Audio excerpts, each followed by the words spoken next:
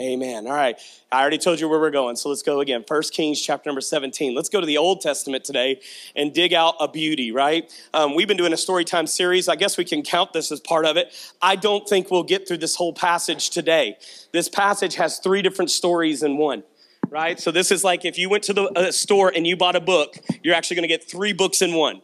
So as we start this, you start with Elijah making a prophecy. Then you see a widow fulfilling a promise of God, obedience to God. And then you see a death and resurrection. I mean, this is a really cool, if you're an adventurer in the room today, this is it, all right? 1 Kings chapter 17. Matter of fact, I don't know. Let's just say it this way. If you're an adventurer, the Bible really has a lot for you, right?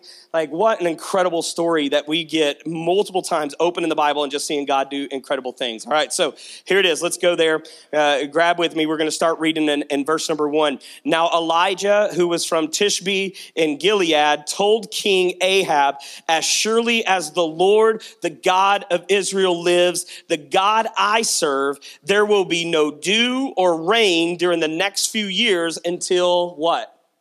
I give the word. Think about that power and authority. And I'm going to tell you this right now. We're not going to preach on this, but I believe believers, Christians, have lost the authority that God has given us through the Holy Spirit and his word. I feel like we speak timidly instead of boldly. As a matter of fact, I just confessed to you that's what I wanted to do today.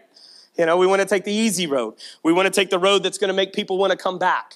We want to take the road that's going to make people want to like us. But in all honesty, it's the truth that sets us free. And God has given us a divine truth in his word. And that truth goes against what culture says sometimes. Agree or disagree? I mean, it goes against me. It goes against you. It goes against my desires. And so I got to be okay with understanding that if I'm going to say that God has authority, that means that he has the right to change my mind. I don't have a right to try to change his. He has the right to invoke himself. In other words, to step into my situation and say, hey, wake up, or this is wrong, or this is the way we should. But I have no right to stand and plead my case. All right? In other words, it's like this. My ideas and my opinions, your ideas, your opinions will royally mess us up, right? In that the Proverbs, there's a way that seems right to man, but it leads to destruction. It leads to death. God's ways are higher. His thoughts are higher. His imaginations are higher. The things that he's going to do. Paul wrote it this way. We're looking through a glass darkly, but one day face to face, we'll understand it all. All right. And that's in Corinthians. So understand this as we go into this passage, Elijah's saying, hey, it's not going to rain until I say so. Now, what he is saying is not because I'm Elijah. He's saying because I believe in God and God has said so and I speak on his behalf. I mean, I believe believers should be able to stand up today and say, Jesus is coming and coming soon. Not because I say so, because I'm the child of God and I speak on his behalf. I believe we should look into situations where, like at the end of the chapter, where the little boy of the widow dies and she goes to Elijah and she says, did God really put me through this? Did he really put oil in my barrel? Did he really give me something to eat through this season only to have my son die? And Elijah goes up and puts him on his bed and 3 times lays out over him and asks God to revive him, and then life comes back to the body. I mean, I believe we have the authority to look at someone who is dead in trespass of sin and say, you who are dead can be quickly made, quickened, brought back to life immediately, because God is a really good source of getting that heart beating the right way again. You know, and so I understand that sometimes we look at situations and we're like, that's just terrible. And I think we need to be looking at situations and saying, here comes God. Sometimes we look at the circumstances around us and say, that's out of control. And we should be saying, my God's able. He can do the impossible. So let's keep going. Let's keep reading. It says this in verse number 2. Then the Lord said to Elijah, go to the east and hide in Kerith Brook, or by this brook here, near where it ends and enters the Jordan River. Drink from the brook and eat what the ravens bring you. I got this underlined in my Bible. For I have commanded them to bring you food. I actually wrote a note. God has complete control. You believe that today? It's not just control over your life. It's not just control over your plan. He has complete control over the universe. And he's saying, hey, the ravens are going to bring you food because I said so. I commanded this to be so. And so I got to understand that if God can tell a bird to bring a lunch, then literally my trust in him should grow. And I should believe God knows my circumstances, sees where I am, knows what I'm going through, has a plan, and will provide and will carry out his plan and purpose as long as I'm obedient doing what God wants us to do. So the reality is we've got to bring about some things in our lives, and we're going to look at that today as we go into this. So Elijah, verse number 5, he did as the Lord told him. Please circle that. He did exactly what God told him to do. Then look at this. He camped beside the Kerith Brook, east of the Jordan. The ravens brought him bread and meat each morning and evening, and he drank from the brook. What a great story till verse number 7. But after a while, the brook dried up. Now, have you ever been in this situation where you believe you're following God and trusting God and doing what God wants you to do, and then all of a sudden it dries up? And you're sitting there and you're thinking, wait a minute, like I thought this was what you wanted me to do. And somehow in this illusion in my mind, I think that if I'm obedient to God, that it's always going to be easy and clear, that the signs are going to be everywhere. I was telling Garrett today, well, it would be easy if the end time signs were on one billboard that we could look at. But the Bible kind of shows us that they're a little bit of everywhere. They're actually in a global spectrum. They're not just in one area.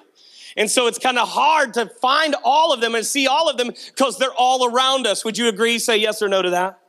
Sometimes the plan that God has for my life is hard for me to see, hard for me to understand. I'll read his word. I'll get this big oomph of, yes, let's go. Then I'll start going and the brook that I'm going to dries up. And I'm like, God, wait a minute. You told me to wait here. You told me to hide here. So if we're gonna title this today, why don't we call this a dry season when things get difficult? All right, and so how many of you would be honest in your life and say, while doing the right thing, your life has gotten difficult? Challenge. How many of you have been through that? All right, can I tell you this? Doing the right thing will bring more difficulty than doing the wrong thing. All right, I firmly believe that. Satan will leave you alone if you're on the path to destruction. He'll just keep funneling it. You're a fire that's already burning, he'll just keep throwing brands in that fire and let you go. He'll let you spiral. He'll let you die right there in it. But the moment you decide to change your life or do something different, guess what he's going to do? He's going to come against that. His legions are going to come against you. How many of you have ever started to try to do something that changed your life towards God to find yourself fighting the devil, it feels like head on, shortly after that decision? How many of you say yes to that? And by the way, if you haven't said yes to that, then maybe it's time. Maybe it's time to make a change towards God and understand that while God is for you, you do have a roaring lion seeking to devour you. All right, we have an enemy coming to kill, steal, and destroy. But look at this. It says it dried up, for there was no rainfall anywhere in the land. I think this is important, and this is why I wanted to run from the sermon. I know that as we look around right now, the one thing that's scary to preach on, but needs to be preached on is, could this be? Like, could this be? Are we seeing global things taking shape that could be setting up the return of Christ? And the answer is you cannot deny right now what is going on in our world without looking towards the Bible and saying, are we seeing the setup for an Antichrist to take a stage, for a mark of the beast to be ordered, for things to be a total different makeup and a world order change? And next thing you know, we're going to see a movement, not just in government, but an entire world towards a one world system. Are we seeing these things set up? And if we are seeing these things set up, then we are seeing heaven set up for the return of our King, the return of our Lord, and we're seeing the end play out in front. Now, you know why it's scary to say that? And I said this last week, because nobody really knows. Nobody knows the time nor the day. So we can't sit here and say Jesus is coming now. But I'm going to be honest, in my lifetime, and how many of you can testify to this, in your lifetime, there has been more evidence in the last 2 weeks of the return of Christ than we've ever seen before. Anybody agree with that in your faith walk? Yes. And if not, it might be because we don't talk about this enough. You don't really get a lot of sermons on what to look for and what to see. But I do believe this, and I'm going to say this very boldly. I think as a church, we need to be preparing Christians for what you're going to go through. And this Elijah story has echoed in my mind since Monday night in our grief class. And it has held a place, and God won't let me escape it. And here's what he's showing me, and I want you to get this too. While Elijah knew drought was coming for 3 years, he was ordered to go sit down, let ravens bring you food. You're going to drink of this brook. But while the world was going through a drought, Elijah wasn't immune. And I want you to understand this. I think sometimes as Christians, we believe that there's going to be a difference in what the world goes through and what we go through, and that's not true. The reality is as it gets harder on the world, guess who it gets harder on to? Us. Matter of fact, I'm going to take a step further. I believe it'll be harder on believers than it will be on the world in the end time. The unbeliever will have an easier time. Why? They'll believe lies. They'll be deceived. They'll follow things they shouldn't follow, do things they shouldn't do. But anybody that's aware of Scripture will understand that there's certain things as believers that we cannot do. Now, with that, I'm going to meddle, and I'm going to tell you something that I believe is total truth. Was COVID real? Did it kill a lot of people? Yes. Was it tragic? Yes. Do we know all the ins and outs of it? No, but I do believe, and I know this to be true. This is where I almost took it offline, and I told Garrett I'm going to take this message offline, but I really feel like we just need to be bold today. In this statement, I want you to get that as I started watching this, I remember I was about to get on a plane in a foreign country to come home, and I told my wife, this is the baby, this isn't the beast. This is a practice, this isn't the end. And so all of a sudden, I've struggled with this. Anybody else ever struggled with this when you're reading the Bible and it says that in the end times, you will not be able to buy, sell, or trade without the mark of the beast? How many of you have ever thought to yourself, that would be very hard to pull off? To get everybody to believe that you have to have something or have to be a part of something, to be able to go to the grocery store, to be able to do anything. And in my mind, I thought that would never happen. There were other parts of the scriptures that would say, every eye will see, everybody will know that these things are taking place. There'll be an assassination 3 days later, that person will get up and everybody in the world will watch that person, the Antichrist, raise back up. And that's where he'll start declaring himself the Messiah. He'll start declaring himself Jesus. I'm paraphrasing a lot of prophecy here. And I used to sit there and think, there's no way everybody in the world is going to know this. And then September 11th happened. And people in tribes of Africa saw images of two towers smoking, falling to the ground.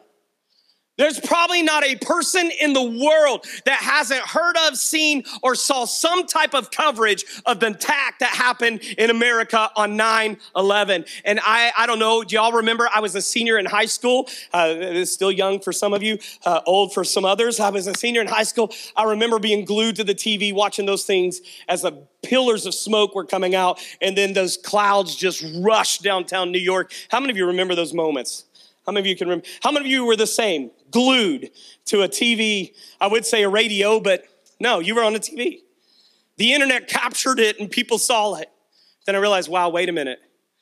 We're very easily able to broadcast things all over the place.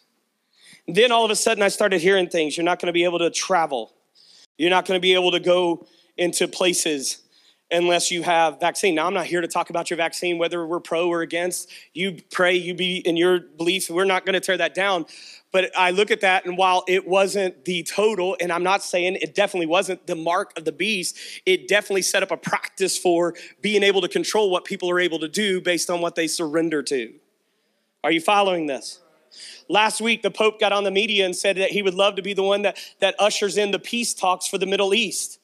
In the end times, the Bible says there will be a religious leader that ushers in the Antichrist. And I'm just going to be honest. And you say, are you saying the Pope's that? I don't know. But I do know that there's no other religious leader with the authority or the pomp and the circumstance that dude has. And when he all of a sudden steps in and says, let's bring peace to the Middle East. I told you last week, let's watch for the talks of peace, because in the end, there will be a peace treaty. There will be a time of cease. There will be ceasefires all over the world. These things are going to happen. And we are going to set up for what we're calling the tribulation, 3.5 years of peace, and then total 3.5 years of chaos. How many of you are still with me so far? All right, are we too deep? All right, so years of study condensed into like 5-minute segment is very difficult. All of a sudden you start seeing these things and you're saying, are you saying COVID? No, I'm not. Are you saying the vaccine is? No, I'm not saying any of those things. But what I am saying is now we can see how it is possible. Now we can see how we can usher in something and shut down a globe. Now we can see how we can bring even the powerful people to their knees and into hiding. Now we see how we can equalize the entire world, every nation at the same time be totally shut down and controlled by one organization that's telling everybody, CDC, what to do. Are you following? And as I see that, I'm like, okay, that's a little bit creepy. Anybody want to join me in that? That's a little bit freaky. Yeah, but that's a little bit exciting because I know that God said these things are going to happen. These things are going to come to pass. We have never lived in a society to where we have the technologies, the media, the outlets, and the availability to do the things necessary to see an Antichrist rise into position, take over the world, and people follow. Which leads me to point number one. We need to toughen up. Christians need to get ready.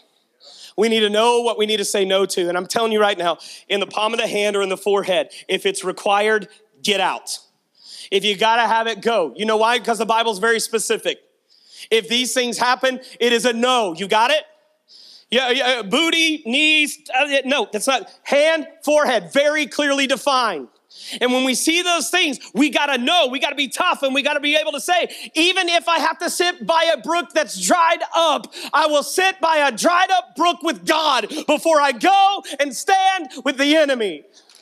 I will less be invested in what the world's saying needs to be done, and I'll be totally invested what God has told me to do. Let it be said of Christians at Grace Community Church that we will do exactly like the Lord has said, and we will camp by the brook He has called us to.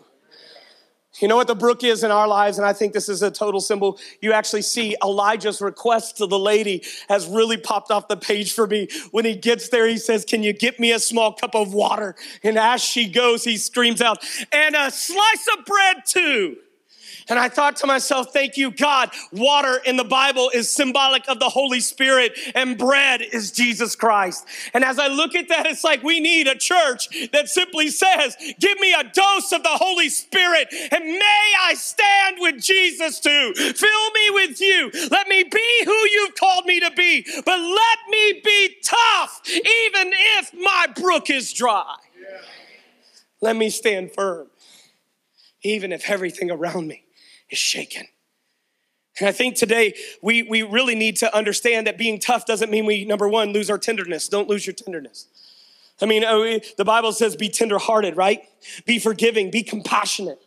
Matter of fact, we're supposed to inherit the fruits of the Spirit, which are all about love and service and being gentle with other people. And we talked about gentleness last week. And that means, hey, I care, I comprehend, I'm trying to understand, I care about you, right? So we don't say be tough and that means we lose our tenderness. No, without the tenderness we have, no method of giving the gospel. The gospel is not abusive today. Will you please write that down? Jesus did not come to abuse the world. He came to save it. It's a hope message that you're loved by an almighty God, that you've been secured by the blood of Jesus Christ, set free by his sacrifice on a cross, and literally given new life by his resurrection in a tomb. That message is not harsh. That message is beautiful. It says to the bold, it says to the meek, it says to the rich, it says to the poor, to the person who is ugly and the person that is pretty. It says that you have value to an almighty God. May we armor up knowing that our feet have to have those shoes that are peace, right? May we know that here we are with our sword, the truth of God, the word of God, our shield, our faith in God, but our method is peace. You got it? I mean, God didn't put us in Reebok pumps. Like, hey, let's go, pump up and let's get them. No, he didn't do that. He said, hey, let's be peaceful in the way that we go.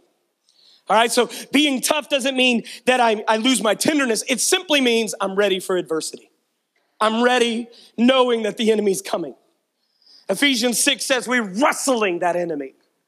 I mean, it tells us through the word, Paul warns us again and again that we have a lion, we have a thief, we have an adversary that's in Christ, but an adversity that's in Satan. We have someone that's coming after our joy, coming after our families, coming after the love that we have in our hearts. We have that enemy. Don't be blind or dumb or unaware. Be tough. In the end, let's trust God. Let's believe. Let's not cower down. You're going to find out who believes what when what you believe is put to the test. All right, now in our lives, we're like, yeah, when we go through hard things. But what if we come into the day and the age that they're experiencing all over in the world that we haven't experienced to the degree? I mean, the Bible's illegal in more countries than it's accepted. Christians are martyred even as we speak. Churches are bulldozed in China and other areas while we're meeting together. Some people are living in total fear. I mean, we literally have people that are being raped, beheaded, and abused just simply because they're Jewish. There's things happening in our world right now that are not just happening now. They've always been happening, but now the enemy's getting a little bolder. How many of you have noticed that? The enemy's getting a little bit more aware. What we used to say in secret, we now say on open mics. We'll stand and we'll proclaim things in hate in our nation and not care what anybody thinks. We'll side on one side heavily and we'll attack the other. I said it a few weeks ago, the church needs to wake up to words such as people that believe a certain way, and I know they're talking politics, they gotta really kind of desensitize us. They gotta start here and bring it down. And what it'll do is it'll start saying people that support Republican or people that support Democrat, but eventually it'll be, and you're seeing it now, Zionist. How many of you have read that in the news lately? That's the word that's circulating, talking about anybody that's of Jewish descent. All of a sudden, the news runs a headline just a few days ago saying that one of the leading rabbis in New York was randomly found stabbed to death outside of her house, and nobody knows why. Okay, it's because we don't want to admit that on U.S. soil, the same hatred that's happening over in the Middle East is happening here. We don't want to call it a hate crime unless it's a color on a color. We definitely don't want to say it if it's somebody coming against Christianity or God's chosen people. We live in a world that is subliminally getting us ready for let's professionally reprogram people that believe this way. Just wait till that turns into Christianity. So understand this, church. We got to be aware that when God's coming of his son gets closer, the brook gets drier. We got to be ready. Number 2, look at this. In knowing that it's going to get harder and knowing that adversity is coming, I want you to write this. Please write this big. This doesn't just apply to the end times. This applies to every part of your life. Don't get desperate. I mean, don't get to a place where you're going to panic. All right, I wrote a little list of 3 things I want you to write down that desperate will make you do. All right, number 1, desperate leads to impulsive decision making. Agree or disagree? You get desperate, and what do?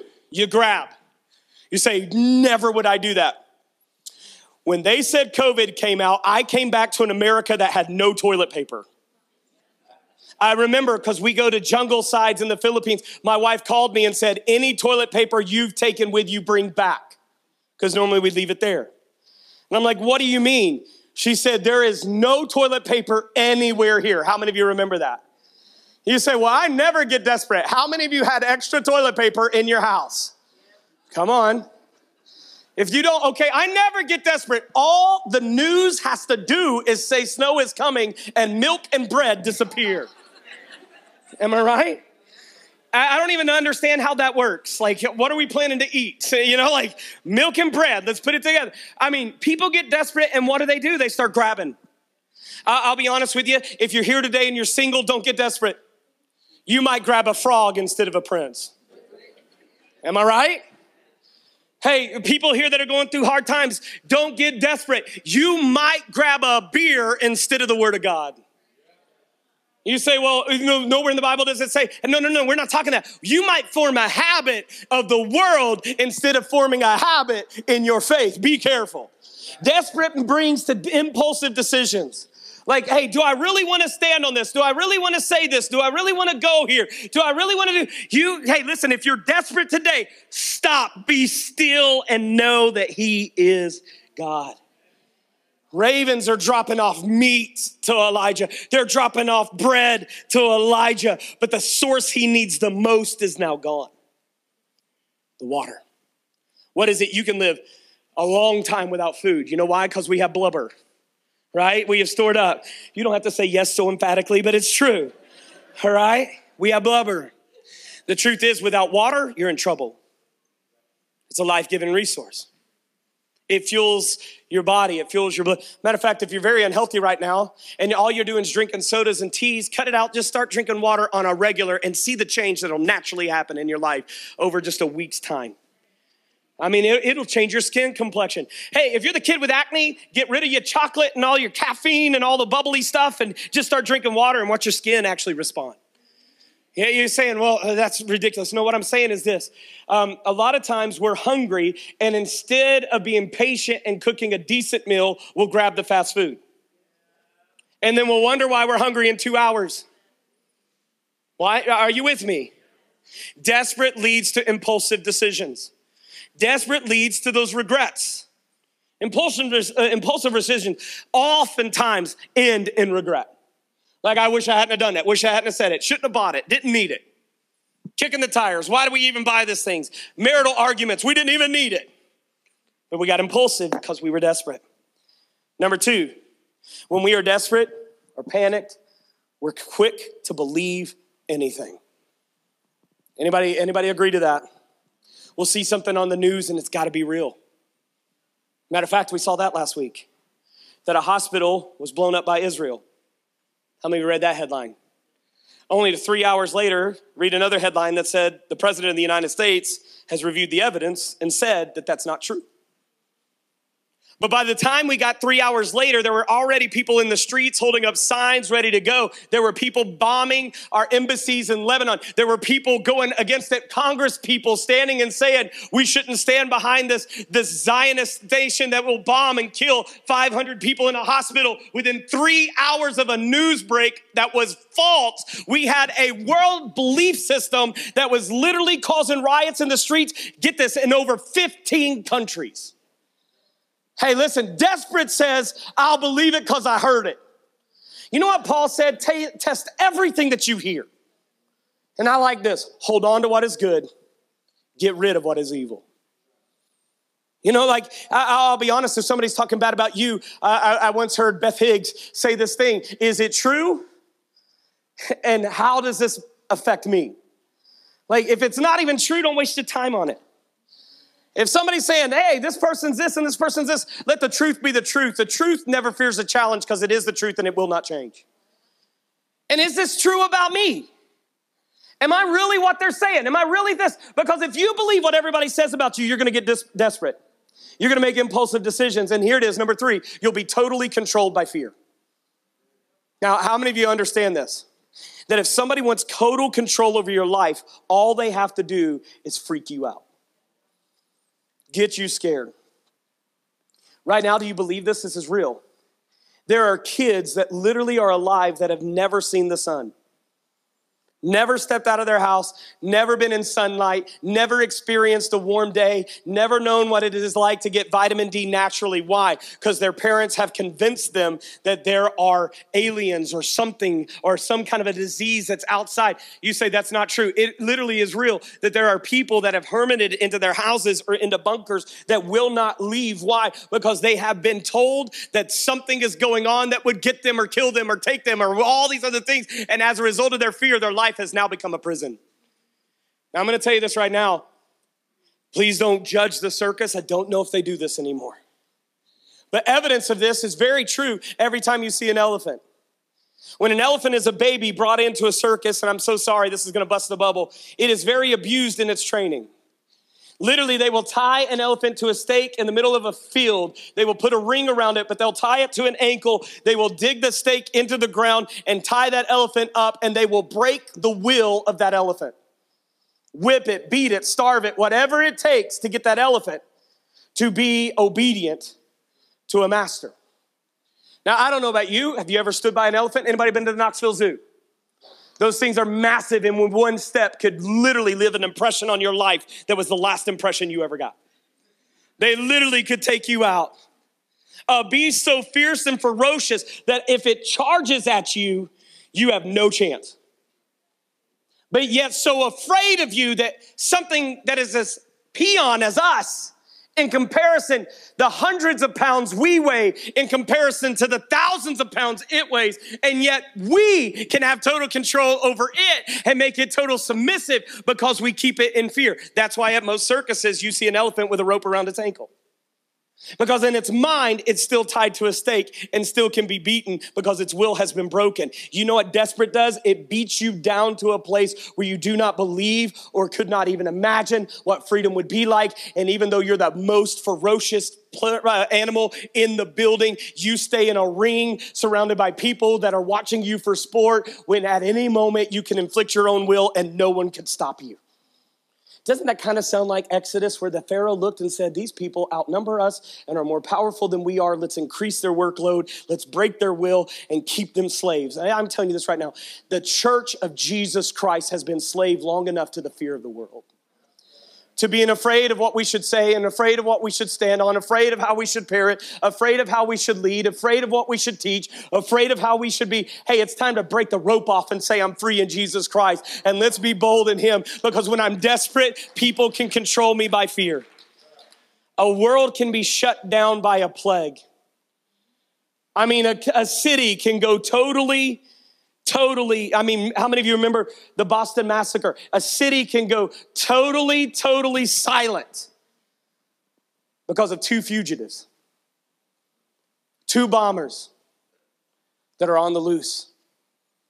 I'm telling you right now, I think the church is afraid because the enemy has freaked us out because he knows. Because of Jesus Christ, you outnumber and are more powerful than he could ever be. And if we ever knew it, hell would have no chance. Isn't that what Jesus said? On this rock, I'll build my church. And the gates of hell will not what? Prevail against it. Do you really feel like we're living in the age of the church where the gates of hell are being pushed back? Or do you believe we're living in the age of the church where the gates of hell are wide open, wreaking havoc in our homes, wreaking havoc in our communities? Toughen up. Don't get desperate. Desperate makes you lose your mind. Desperate makes you lose your sobriety, and it gives control to others. This is the hardest thing to overcome in abuse. I actually sat down with someone this past week, and we were talking about abuse and their situation. And I'm going to tell you this. I lived it and I saw it. I don't want to go into the detail because we're going to continue to try to live towards honor of my parents. But I know I saw so many times that mindset of you could not survive without me. I make the money. What are you going to do? How are you going to eat? How are you going to live? Where are you going to have a house? House is in my name. I heard all these things in my home. Gasket taken out of the vehicle, air let out of the tires sliced, telephones when they were actually on the walls, ripped out of the walls and taken when the person was gone. And it leads the abuse victim to believe that they are totally in a codependent relationship on the abuser. And what happens, and this is what, if you've never been here, you don't understand, so keep your mouth shut when somebody's going through it. What happens is when that person gets the bravery to finally step out into freedom, they get out into freedom and immediately fear comes in and makes them believe that they have to go back. And the next thing you know, you start hearing things like, well, he's really a good guy. She's really a good guy. If they're not drinking, if they're not doing this, they're really good people. Like they only hit me once, but I know that they can change. And in their heart, they feel like they have to go back. Why? Their will has been broken and they're totally controlled by the domineering of that person. How many of you can at least wrap your mind around that and understand it? And that's why we got to understand that our mission in them is not to convince them that that person that's abusing them is bad. Our mission in them is to restore the value of God in their life and help them to realize who they are in Christ so that they outgrow the need of being controlled by another to where they realize what life and freedom actually is. At some point, the church has to step into desperate situations with some truth, which leads us to point number 3. We must trust God. All right, now I want you to look at this. The brook dries up, so in verse number 8, the Lord says to Elijah, I circled these 2 words. Go and live. Go and live. But the brook's dry. Go. Don't sit by a brook hoping for water in something that's dried up. Get on the move. Don't sit tired. Let's stop surrendering our homes, our children, freaking out over what's happening in our nation. Let's go. Let's move. Hey, they're coming after our children. Okay, let's go. Let's do something. And let's not panic and hide. Let's live. I think we got too many people that are saying, hey, it's so bad that I'm scared, that I'm stuck and dead. No, go and live. God has called his church today to say this: don't get stuck at the rivers provided by the world. Just know that if God can command the sparrow to bring you food, he can meet you wherever you are. Parent in a difficult parent season. Love in a difficult love season. Hang in there when that marriage is hard. Go to church even when you're tired from your 70-hour work week. Give to God even when the money's tight. Do what you're supposed to do even if nobody else is doing it. Love the Lord, serve the Lord, live for the Lord even if nobody else is around. We've decided to follow Jesus. Let's go. Let's live. He says, hey, go and live. Go to the village of Zarephath near the city of Sidon. I love this. I've instructed a widow there to feed you. You know what I love about that verse is the widow didn't know it yet. Have you ever thought of that? Like, because when Elijah says in the next few verses, give me something to eat, she's like, dude, I'm picking up sticks because I'm about to feed my son and we're going to die. I love this. This is something God said to me. He's already prepared the hearts of the people that will help, even if they don't know it yet. That's provision. That's never stood out for me before. But God has already opened the doors. And there are people behind those doors that are going to open them for you, and they don't even know it yet. And here's the other reality I got. They will not know it until you show up. They will not know it till you have the faith to step out.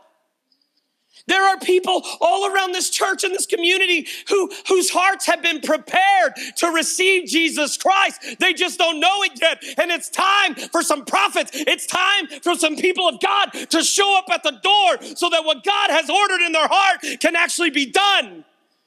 So it can come true. There's addicts in the room that have been set free. They just don't know it yet. And maybe today, God brought you to grace so that we can stand and say, we do not see addicts here. We see possibilities of Jesus Christ here. And maybe it'll rattle your heart and let you know that you can be more than everything any judge or thing. Now, we're not against the judges. We're not against the police. They're doing their job. They're trying to correct your life. But maybe God put them in your path to bring you to this path, to stand in this place so that we can stand in front of you and let the grace of God and mercy of God rain down on you so that the love of God can consume you. And what you did not know God wanted to do could happen. And the vessel you thought was empty, he can fill again. And you may be picking up sticks on your last way out. Hey, he comes in. Can we just read it? Y'all still with me, church? This is the biggest workout I've had all week. Here it is. Let's go. So he went. And as he arrived at the gates of the village, he saw the widow gathering sticks, and he asked her, would you please bring me a little water in a cup? As she was going to get it, he called to her, bring me a bite of bread too. But she said, I swear by the Lord, your God. Ooh, I like that. Matter of fact, you know why I like that?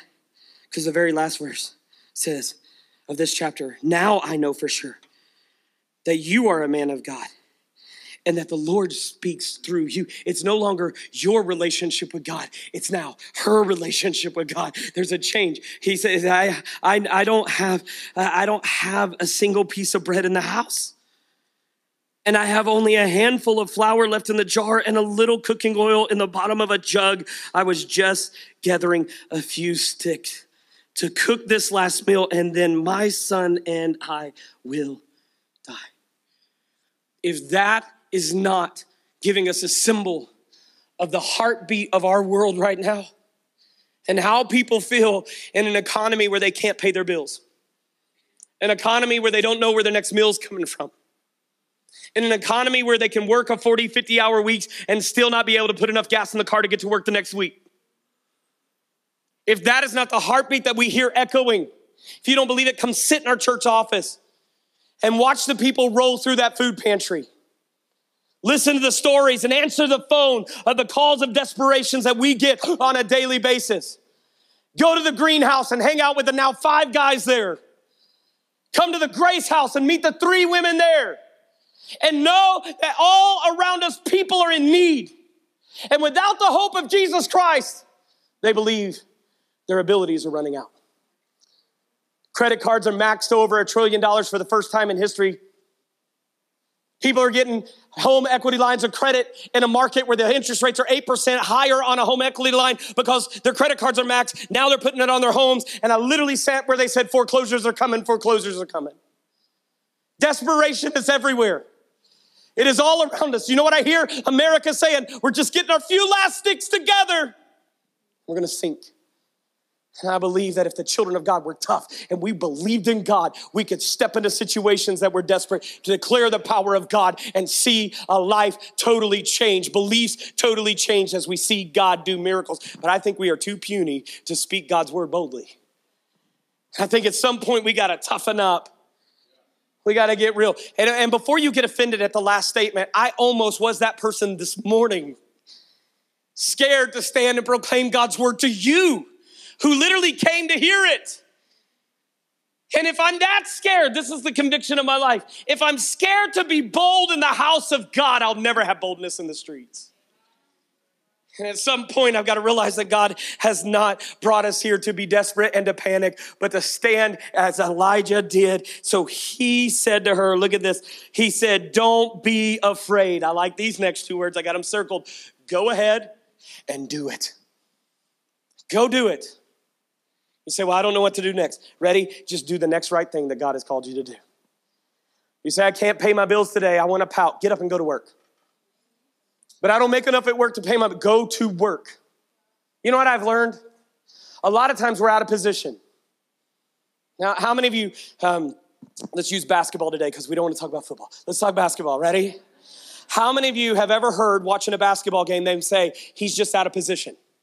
She's just out of position. The team was able to score that play or make that dunk or that pass because this defender was out of position. You know, I hear that often. Every game you watch, that is like, it's a line in every broadcast. You will hear it at some point when a touchdown is scored. This person was out of position. And one person out of position can lead to devastation, right? Are you with me? How many of you follow so far? Say yes, talk to me. All right, here it is. I believe today that a lot of times in our lives, God has a miracle and a blessing for us, but we get out of position. We say, I need to pay my bills, but I am sad and I'm scared and I'm depressed. It's giving me a migraine. I'm staying home. And yet God was sending somebody to your workplace today. Well, I don't know what to do. You know how many times I get this, Pastor Josh, I want to come to church, but my heart's just too heavy. Well, what's going on? They'll tell me and I'll be like, well, that's what we preached on this Sunday. You were out of position. God had the answer for you. I've told you the story, I won't lag with it, of the person who showed up for church, sat in the back row of church, and literally called me later that afternoon. I preached the whole sermon, got done, and God all of a sudden told me to tell my attempted suicide story.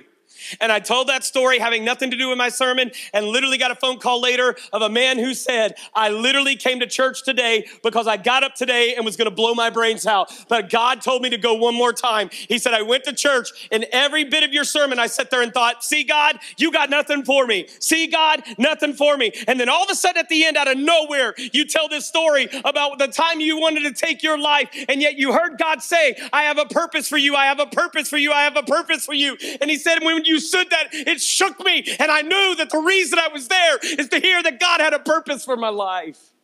You know what happened? He wanted to do this, but he showed up. He put himself in position to actually get help. I'll be honest with you right now. If I'm drowning in the ocean and you're close, you're going to hear about it. I'm going to be screaming with everything left in me. If I see a snake today, you're going to hear about it. You're going to hear with every breath in my lungs. I don't even know if it's going to come out in a man voice or a high, squeaky little 14-year-old boy. It's going to come out. You're going to hear a help. There's going to be an SOS. There's going to be something. Why? Because I know that there's certain things in life I can't do. Now, here's the problem. A lot of us are drowning and we're not telling anybody. A lot of us are hurting and we're not saying anything. Matter of fact, let's be honest, most of the world has been trained more how to wear a mask than deal with problems. Most of us have been taught how to rub dirt in it, get a good infection, and pretend we're good. We're taught to get up and shake it off. We're taught to take an ibuprofen for a broken ankle and get back in there.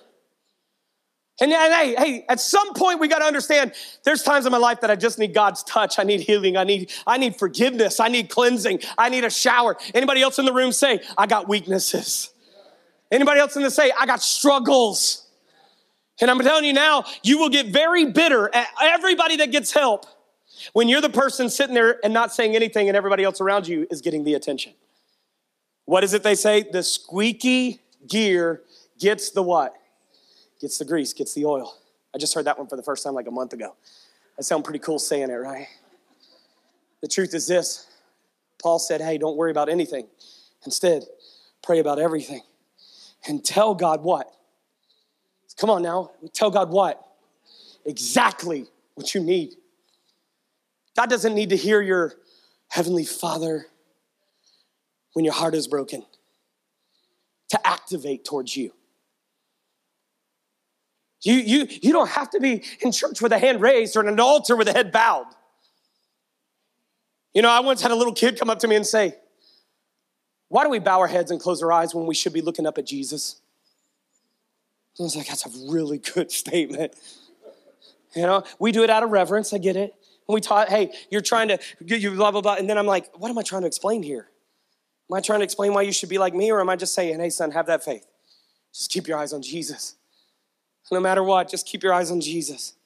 I mean, when they were getting bit by serpents after they came out of Egypt and they were in the wilderness, the Bible didn't say that God told Moses to give them the decree to stop and pray about it when the viper bit them. No, what did the Bible say that they were supposed to do? To take a post and to get a snake and make a snake around the post and stick it on a hill, and anybody that would look to the post would be healed.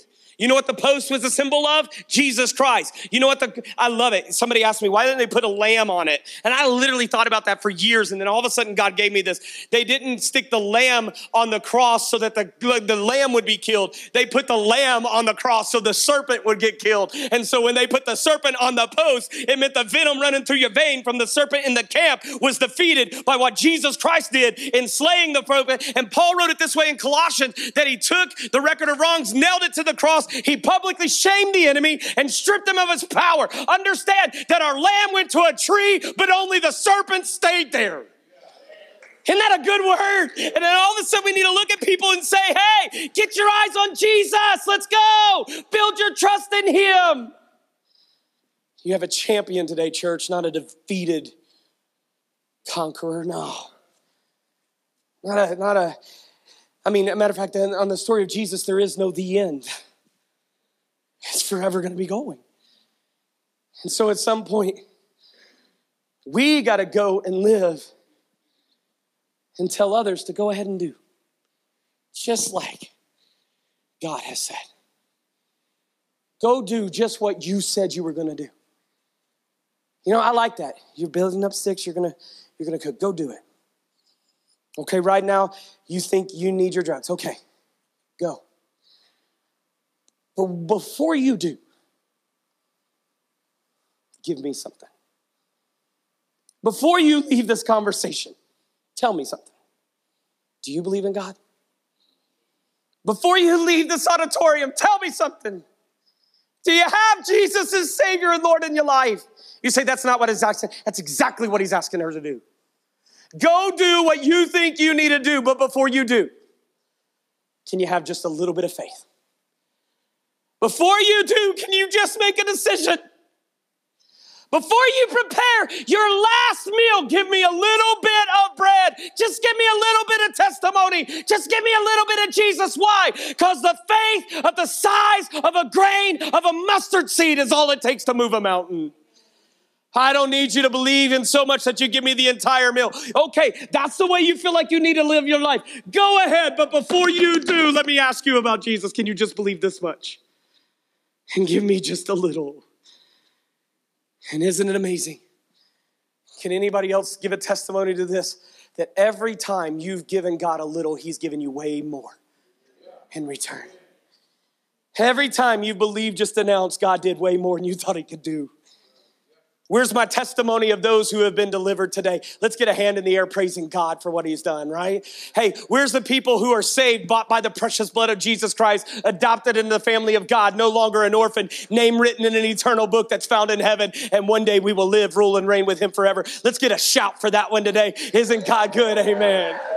Hey, where's the people today whose marriages should have been over, but they ain't? Let's see you. Where you at? Here's the people today who you were the child that your mom and dad were praying for, or a grandma was praying for, and thought you would never change. But here you are, fully clothed in righteousness, standing in the presence of God because God has done a work. Where you at, church? You got to be here somewhere. And at some point, the church needs to understand that I'm not here to change your life, but just tell me a little bit about Jesus before you go. Just tell me a little bit about what you believe. Because I promise you this, if you have no faith, Goliath will put you in the trenches, but a little faith, you'll stand in front of him and you'll see him fall. If you have no faith, you run from Jericho and the giants are too big and the walls are too big. We've got to believe that when the 12 spies came in, 10 came out talking about Jericho. But aren't you glad about the Joshuas and the Calebs? And I don't think it's any accident in the Bible that the same Joshua who saw Jericho and said, let's take it, is the one that God gave the ability to walk around it and watch it fall. I'm going to tell you this right now. That wall may not fall today, but I believe it will. Hey, listen, the world may not get better, but I believe God's coming. I believe Jesus is taking us home. And if I believe that, we can face some adversity. We can live in confidence instead of panic. And the confidence doesn't come from who we are. There's a church in Illinois that had shirts made, and I love it, that say, Godfidence, that I just believe in what God can do when I don't believe in myself. I believe in what God's possibilities are when I can't see the possibilities around me. I stand here today not because I have always lived in the abundance of God. I've lived in the abundance of flesh. I've lived in the abundance of myself, and I have found the bottom of the pit that leads to. But at the bottom of the pit, the rock's still Jesus, and I found that he loved me, cared for me, brought me out. We don't stand testifying of who we are. We stand testifying of who he is. I'm not going to give you a story that I don't believe. I'm giving you a story that I've lived and seen. And today, we're going to give this truth. We're going to proclaim this truth, that the end may be coming, which simply means we're going home. And at some point, we got to understand that at the word of God, the drought ends.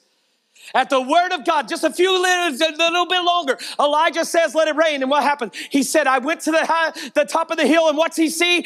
A hand the cloud the size of a hand. And from it came a torrential downpour. I believe today that the worse the world gets, the closer to Jesus we are. And I think it's time for church to get bold, get tough, don't get desperate, and trust God. So let me give you how you do this. Ready? 3 things. You study the word of God. God said, go to the brook.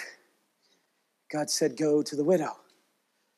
You know the word of God, so that when you get to the brook, you know you're where you need to be.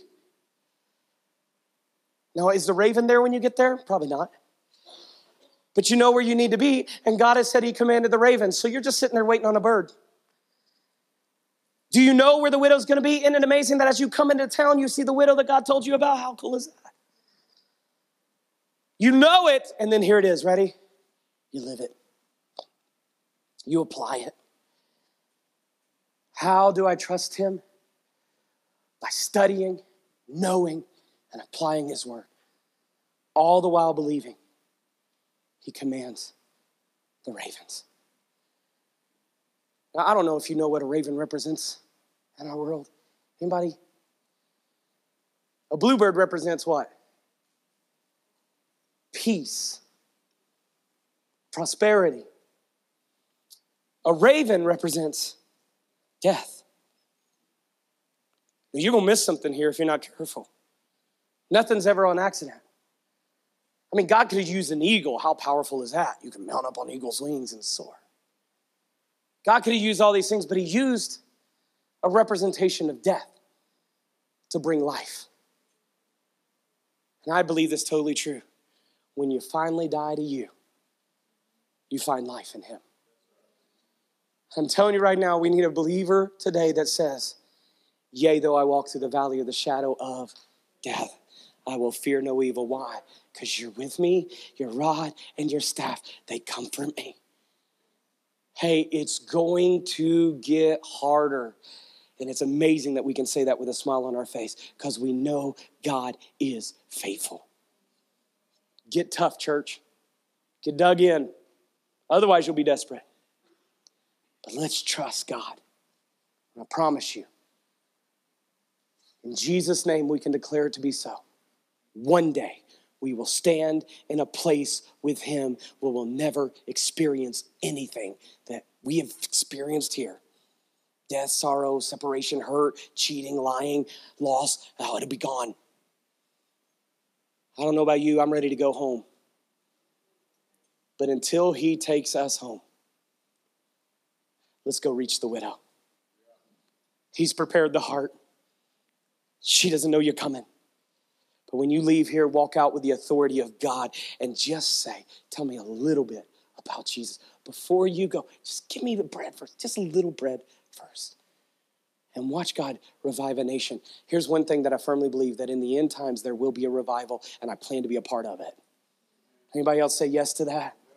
I plan to see it. I want to be a part of it. And I pray you do too. So let's bow your heads and close your eyes. If today you're following God in believer's baptism, I want you to go get ready now, okay? You'll meet me over here on piano side of the stage.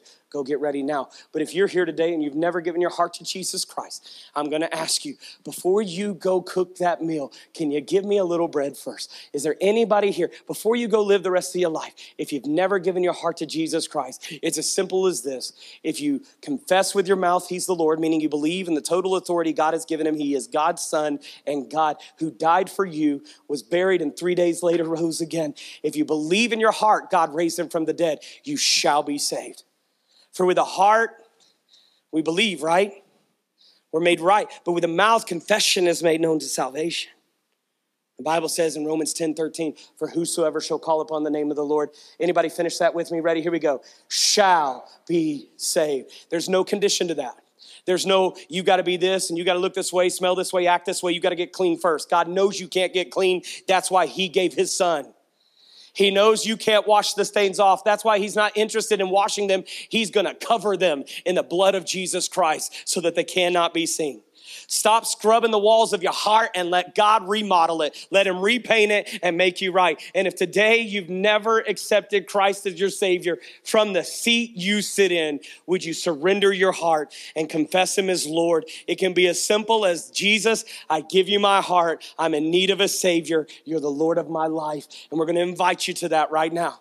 Is there anybody here that would say, I'm going to give him my vessel knowing he's going to put his oil inside of me? If that is you today, would you take a moment, give your heart to Christ, and then can we celebrate it publicly? I'm going to come back to you in a second. How many of you are here today and you know for sure without a shadow of doubt you have given your life to Christ? Would you slip your hand up? I know it. I know I'm saved. No ifs, ands, buts about it. I have given my life to Christ. Would you just celebrate that in Jesus' name? Would you give him a thank you? He deserves it. Just give him a thank you with that hand in the air. Thank you, God, for saving me. Amen. But how many of you today would be honest and say that you've experienced some dry seasons? Maybe some brooks are drying up in your life right now, and you see that you're going through a valley of a little bit of unknown. Anybody like that with your hand in the air? All right, okay, all right, there's many. All right. How many of you today would say, I haven't been as bold as I need to be as a believer? Would you slip your hand up? How many of you would say your faith is on the back burner while the world's problems are right in front of your face and everything you're going through is screaming, but your faith has been put behind you? Would you slip your hand up in the air? Join me. I'm going to slip my hand up and say, hey, God, help my unbelief, right? Anybody else like that? All right. Amen. How many of you today would be in agreement that if we're reading the word of God, we could be seeing signs of the time? Anybody agree with that today? Slip your hand up in the air. How many of you with the hand in the air would say, God, make me a vessel, a prophet, a testimony of your truth to a lost and dying world? The hearts that you're preparing, God, I'm coming for them. I'm going to them. Open my eyes to the brooks I need to go to or the cities that you've called me to. Show me the widows. Show me the orphans. Show me the lost. Show me the hurting. And in Jesus' name, I will go and live your truth in front of them. If that's you, slip a hand to heaven and say, here I am, God. Here I am. Use me. If the hands in the air mean it, revival will not be far behind. A change will not be far behind. in Jesus' name. Let's go back to that first question. Is there anybody here today that would say, today's the day that I'm trusting Jesus as my Savior and giving him my heart? I'm going to look around, so keep your hand in the air. I'll acknowledge it. Anybody upstairs say, today's the day I'm giving Jesus my heart. I'm going to look real quick, slip it up. All right, amen. You can take that hand down. God bless you. All right, what about on the floor? Anybody? Today's the day I'm giving Jesus my heart. Anybody at all? All right, amen. God bless you. Amen. God bless you. All right, now here's the thing. I believe that one of the steps you take is boldness, is confessing to a crowd that you're a believer. If you're ashamed before the men, he's ashamed before the Father. Amen? So if that is you, you just gave Jesus your heart, I'm going to ask you, with everybody opening their eyes, would you just stand to your feet right where they are so we know how to pray for you? Just stand to your feet right where you are. Here they are, here they are. Here's two here. There's one here. All right, no, that's David. All right, there's that. Amen. Look, look, look.